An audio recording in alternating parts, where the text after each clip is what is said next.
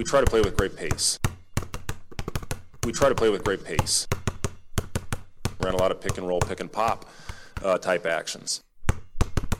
Oh, you'll see us play. Some people look at the guy next to him and say, what the hell was that shot? Hell, I could have been Gronk before Gronk was Gronk.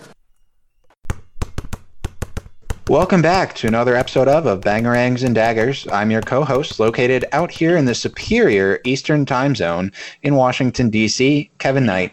And with me tonight is, as always, is my always wise co-host and witty, Patrick Gerhart. How are you, Patrick? Wow, you are really loading it up tonight, man. Are your eyes brown?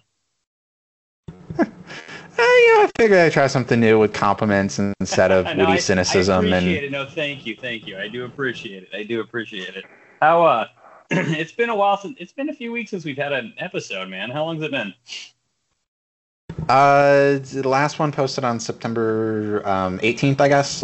We recorded a few days before then, so apologies. Life is very busy for all of us, and we do have hectic. Other lives, though we do love doing this and appreciate you listening. But our apologies on the delay.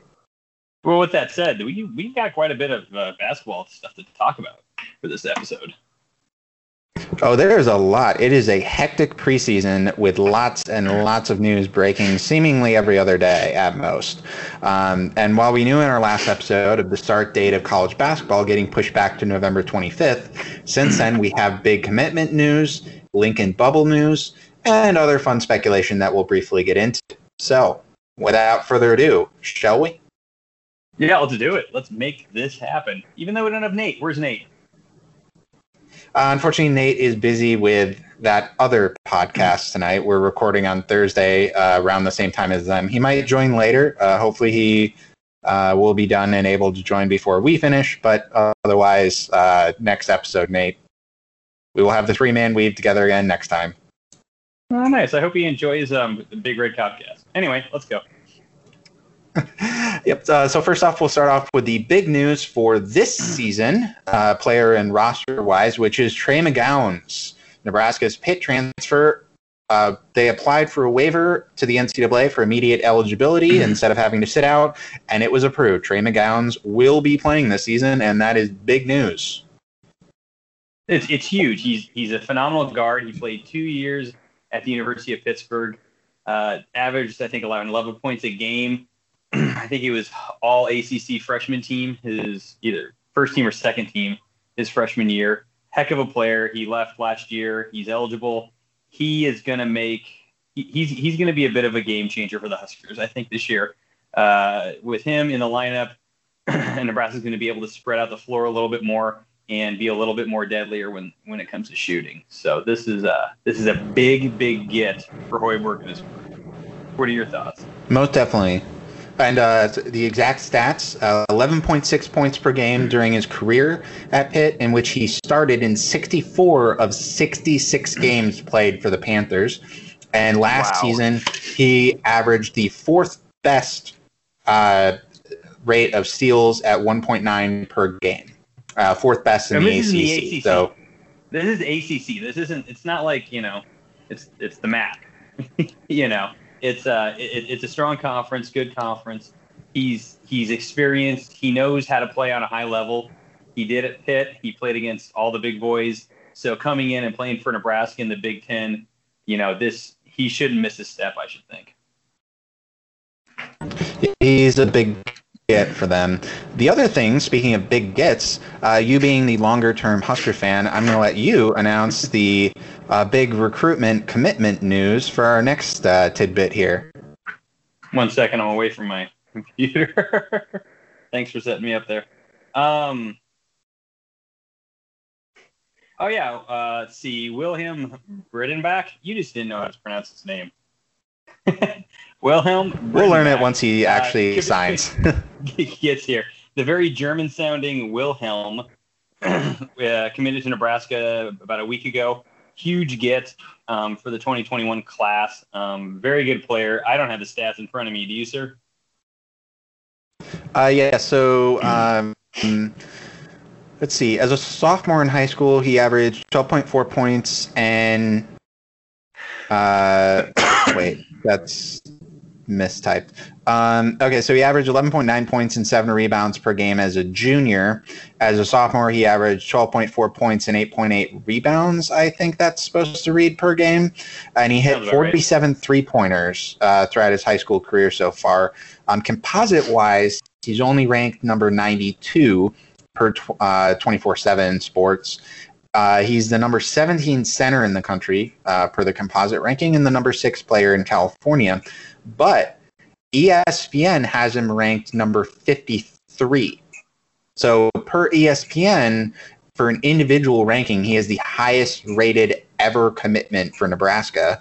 Should he come through, he will also be the second highest ever composite rated recruit. To play for the team. No, you're correct. You're very correct. And he's good. Like you mentioned, he's not just a good center in the paint. He also knows how to shoot. So, Hoiberg spreads him out a little bit. He gets out farther towards 3-point range. He could make a lot of problems for a lot of teams. I will say one thing, he's a little bit light, I think, on the weight, and will probably need to beef up a little bit. But huge get for Nebraska, huge get for Hoiberg. I think he seems like a pretty solid kid and really like what Nebraska had. Nebraska beat out schools like Arizona and California for this kid. So, there was a lot of attention given to him. He could have gone to a more prestigious basketball school, but he chose to come to Nebraska. Not to sound bad on Nebraska, but this is a really big get for Hoiberg.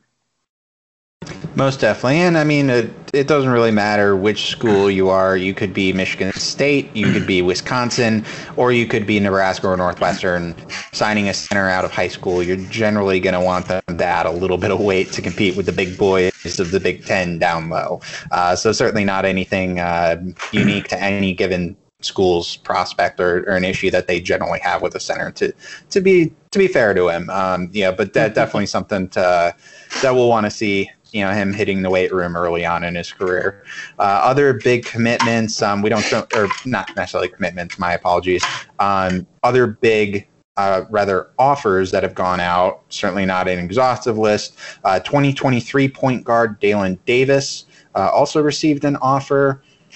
He also received one was French big man Christ Essendako.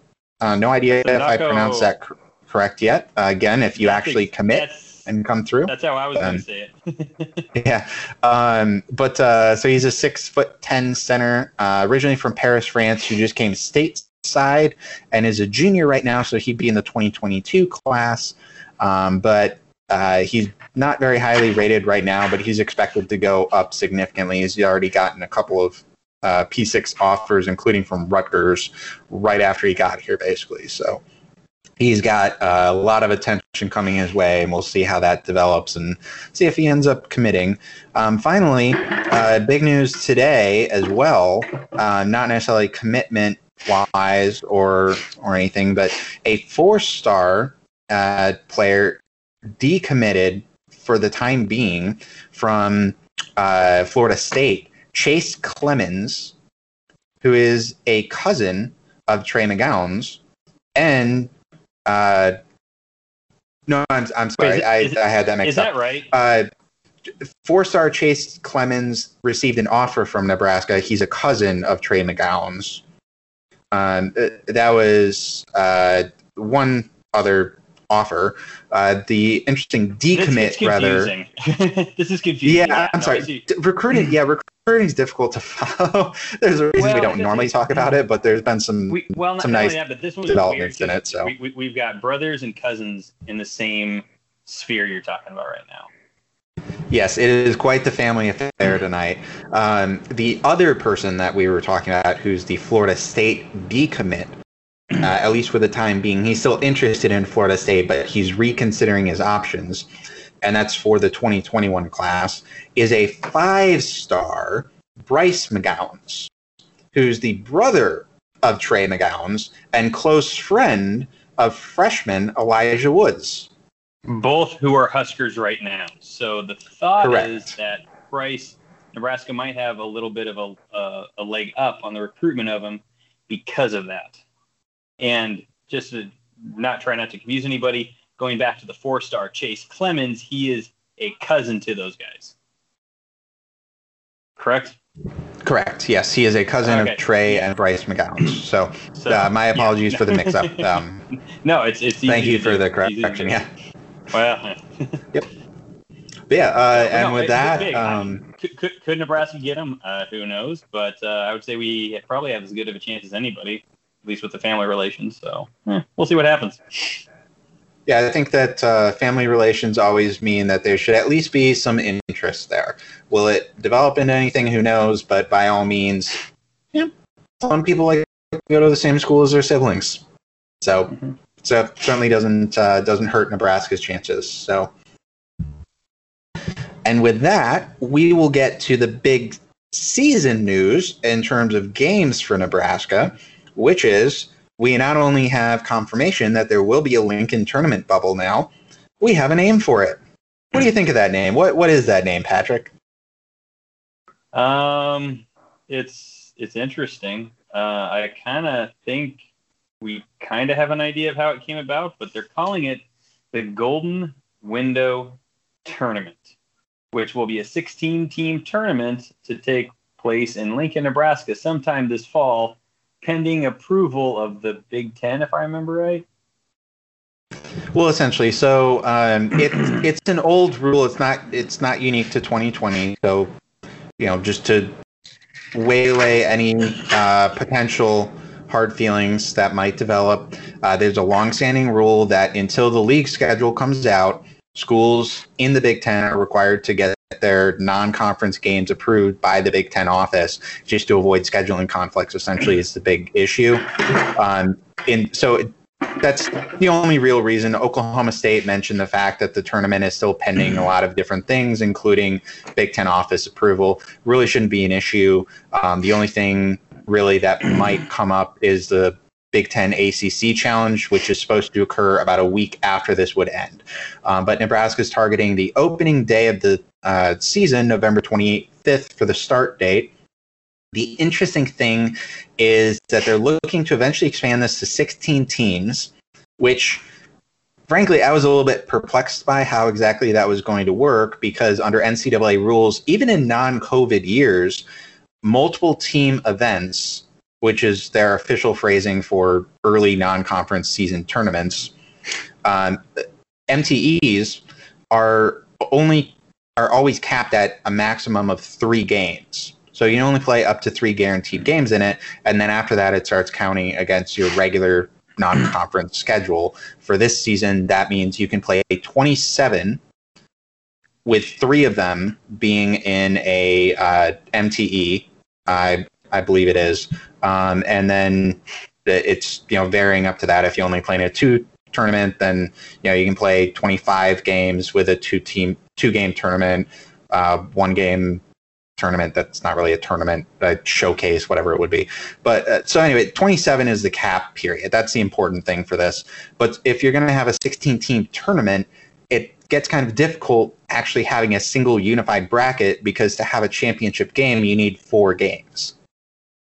So that was sort of what I was confused by. The Oklahoma State announcement today that they're joining the first 6 teams that were announced, which include obviously Nebraska, the LSU Tigers, the Northern Iowa Panthers, the Nevada Wolfpack, Illinois State Redbirds, Cleveland State Vikings, and now Oklahoma State Cowboys, is that not only will it be 4 days from November 25th to November 28th, but additional games will take place November 29th to December 2nd. So it will actually encompass 8 total days for this bubble event, which makes a lot more sense on how you're going to have 16 teams participate. It should be a big boon for Lincoln too. I mean, as we talked earlier, all the games can happen in between Pinnacle Bank Arena and the Bob Devaney Sports Center where the volleyball team plays. You can convert that to a basketball arena again, and the hotels will do well, the restaurants will do well.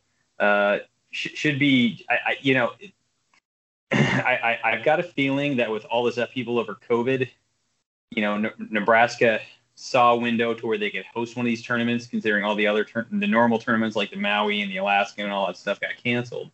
Nebraska jumped on it right away, got the teams involved, got everything organized, and really, probably being in the middle of the country helped out too. They're not in a hotbed per se of COVID or have historically been a hotbed of COVID and should be able to protect everybody pretty well. You go north, just, I don't know, 3 hours north up to Sioux Falls, the Sanford Pentagon. They're hosting their own tournament up there, which will probably be happening roughly the same time. And you got teams like in Creighton, Iowa, Gonzaga.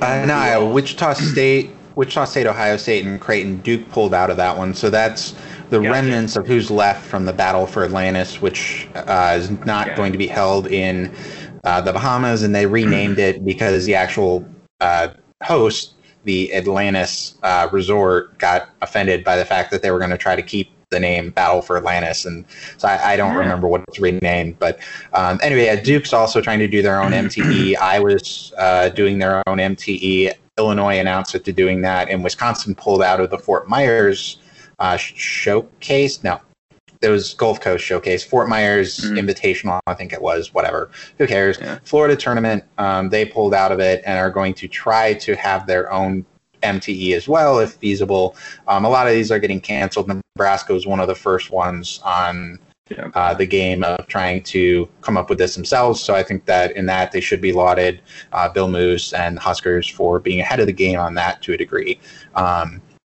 Real quick rundown. I think Kansas State is probably a pretty common sense addition that we'll see added in the coming days. That'd be great. I mean, I don't personally bet, but like if I actually did, and if I actually had money to bet, I would probably put a bet on them being a team that does end up joining, because they're just a common sense addition. They were supposed to be in the tournament that who else was it? They were supposed to be in the Cayman Islands Classic, which two programs, I forget who, at least one program, who have already announced that they're joining the Lincoln event, the Golden Window. They were also supposed to be going to the Cayman Islands Classic, and that was canceled. So Kansas State has the opening. They were supposed to play Nebraska at a neutral court site in the non-conference, so changing it to this totally makes sense. Who knows about Nebraska? Omaha, they would be a fun addition, but they're initially scheduled for the Gulf Coast Showcase, whether that happens or not. Again, as we said, Creighton and Wichita State are supposed to play at the Sanford Pentagon. Who knows if they'll cancel and try to get into the Lincoln event as well. Missouri is actually still scheduled for the Myrtle Beach Invitational that Nebraska was supposed to be going to. We'll see what happens with that. Kansas is unlikely to. They're still supposed to participate in the Wooden Classic and in the Champions Classic. Definitely not going to cancel on the Champions Classic. I feel pretty confident in that, so they wouldn't actually be there at the start of the event. Iowa State, their Emerald Coast Classic was canceled, so they're available. We'll see. They'd be a fun addition. South Dakota is scheduled to participate in the Iowa Hawkeyes multi-team event. South Dakota State is supposed to be playing up in Wyoming for an MTE there. And Colorado was also scheduled to participate in the Rocket Mortgage Fort Myers tip-off, which Wisconsin pulled out of. And Oklahoma was scheduled for the Diamond Head Classic, which was moved to Orlando. So no word on whether or not they're canceling or not. But that's the general rundown of most teams I think Husker fans would be interested in the immediate vicinity. So anybody I missed that you would love to see come out for it, Patrick? No, you've hit most of them on the head. The benefit of these, and I was kind of getting out the Stanford Pentagon, is it's in the center of the country. It's in areas that haven't been terribly hit with COVID. Should be somewhat easy to get in and out of within a half a day for most of these teams, no matter how far they are away. They don't have to drive or fly all the way across the country. And I think just the ability of these towns and schools to be able to host will be huge. I don't think this is going to be a long-term thing. I think this is probably going to be a one-off. I wouldn't expect a whole lot of excitement for Lincoln to host another one of these next year or anytime in the future. I think this is purely circumstantial, and Nebraska's just lucky and to have the leadership to actually make this happen. So this is going to be fun. It's going to be fun to watch. There's a lot of good teams. It'll be a big boon for Nebraska and Lincoln. So Yeah, I fully agree with that sentiment. I think that it's a fun, unique one-off opportunity that's great for Nebraska to be hosting. I don't think it's in their long-term interest to try and keep this going every year. I think the unique venues and events and sponsors and whatnot that normally happen with these each year makes it such that it's probably better for Nebraska to go to those than try to arrange this themselves every single year and incur the kind of logistical planning headache and whatnot of trying to line all these up. But it's a fun one-off, and I think that it's awesome that they jumped at the organizing for this to be so early so that it's actually going to happen, whereas a lot of these teams seemingly are thinking of doing this themselves now when it's probably a little bit too late. As far as that goes, I think that brings us to our final talking point of the night, which is we won't really speculate on any other non-conference opportunities. There'll probably be bye games if there are any, given with the uncertainty of how exactly the bracket's going to shake out for this with those 8 total days of events happening. But the other event that we know of, since the Gavitt Games were canceled, or are likely to be canceled, and Nebraska wasn't going to be participating in that anyways this season, we have the Big Ten ACC Challenge, which we have Andy Katz came out with his own predictions of who he thinks will be the pairings. Yeah, they have some real questionable pairings, such as he thinks that Boston College will travel to Nebraska. Bear in mind, Nebraska's already played Boston College twice since they joined. Well, not only that, but Nebraska hasn't even hosted a game in this since they've been in the Big Ten, I don't think. Have they? Oh, no, they have. It's not remotely that lopsided. Right. At times, teams do hit the road twice in a row, and sometimes teams, like Louisville, the past 2 seasons, host a team for 2 years in a row, but it's never so lopsided that you go 3 years in a row on the road. Not even the most disadvantaged team from either conference is forced to endure that. Every once in a while, the ACC does have a member sit out because they have 15 teams since Notre Dame joined in basketball, and the Big Ten only has 14 since 2014. But no, it's because the Big Ten knows how to count. Yeah, sure. Sorry. Yeah, well, I mean, yeah, we can get into the antics another night of the fact that they kept the Big Ten title. No, it slams both. The Big Ten has 14 teams, and what conference has an odd number of teams? Honestly. Well, the ACC has 15. I don't know who else. That's the joke. I'm just. Okay. So I thought we were making fun of an even number of teams. That's what I was getting at. I was making fun of both conferences. Sorry. Okay. Should have clarified. I follow now. Okay. Yeah. So he has Boston College. I actually did. I'm going to tout my own writing and be that guy. I did my own preferred pairings that I think would be more ideal over at BT Powerhouse. And for Nebraska, particularly since they have pulled out of the Myrtle Beach Invitational, that opens up the Pittsburgh Panthers as a potential opponent for the Huskers, because both of them were scheduled for the Myrtle Beach Invitational, and obviously you can't. The challenge always tries to avoid doubling up team pairings with other events, which is obviously why, for example, Illinois has to travel to Duke instead of Michigan State, which would be a better pairing, frankly, because as good as Illinois is, them going to Duke is just not a great game. I mean, MSU going to isn't great, but I don't know. Personal bias. I just don't think Illinois at Duke is a great matchup, but I won't. Yeah. So Pittsburgh, though, I think that would be a great one. Yeah, Illinois will be good this year. They're going to be a lot better, I think, than last year, the last few years. Illinois should be able to battle for the top half of the Big Ten, but they're not going to be Duke level good, I think. That's just me. Yeah, I mean, they're an easy preseason definitely top 3, really, arguably, particularly with the return of Kofi Cockburn and Ayu Dosunmu. Those are both huge and catapulted them. Generally, for anybody who didn't have Iowa ranked in first, Illinois is usually second behind Iowa, thanks to Luka Garza's return. So that's oh, really? Luka Garza's returning? Luka Garza's returning to Iowa? No way. Luka Garza? I know that's tired online, but we really haven't talked about it on the pod. So, I figured bringing it up in reference of the fact that Illinois is generally picked number 2 was a fair point. So sue me. Well, actually, we usually pick number 2 or number 3, depending on how people feel about Wisconsin. Sometimes folks have Wisconsin pick number 1. Frankly, if you're intelligent, you would pick them ahead of Iowa, because until Iowa learns how to play defense, they're going to have all the offense they want, and they're going to win lots of games, but they're never going to win a conference title until they figure out how to stop the other team from scoring more than them. Kind of an important part of winning basketball games. But, what do I know? Anywho. Yeah, so, but the Pittsburgh Panthers offer a pretty unique opportunity if they do end up getting paired with Nebraska. There's a number of players on the Pitt roster that either transferred out of Nebraska and ended up at Pitt, or initially committed to Nebraska and wound up getting out of their commitment letter and wound up at Pitt. And obviously there's Trey McGowens, who ended up at Nebraska after transferring from Pitt.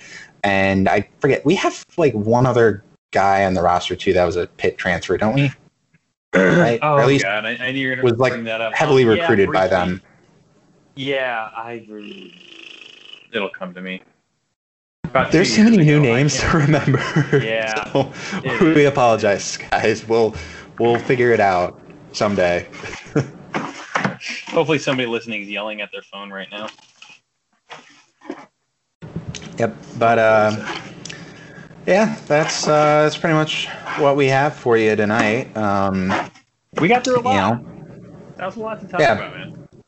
Although I guess one more thing I'll mention is I did poll folks on Twitter who would they rather see Nebraska play in the Big Ten ACC Challenge.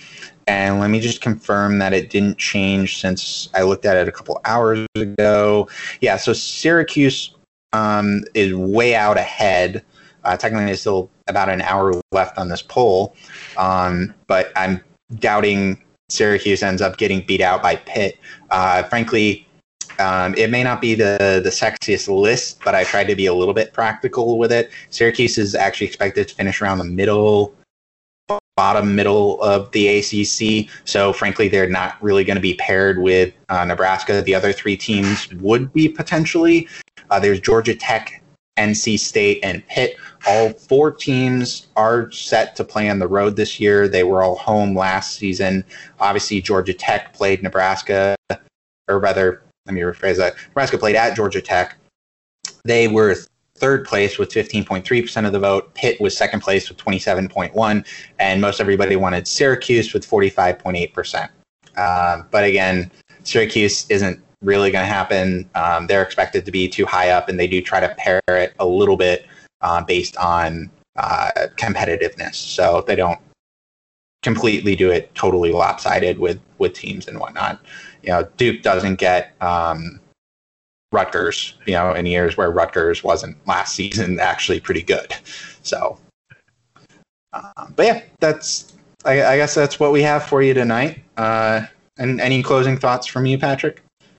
No, just I'm glad we were able to do this again, man. It's fun.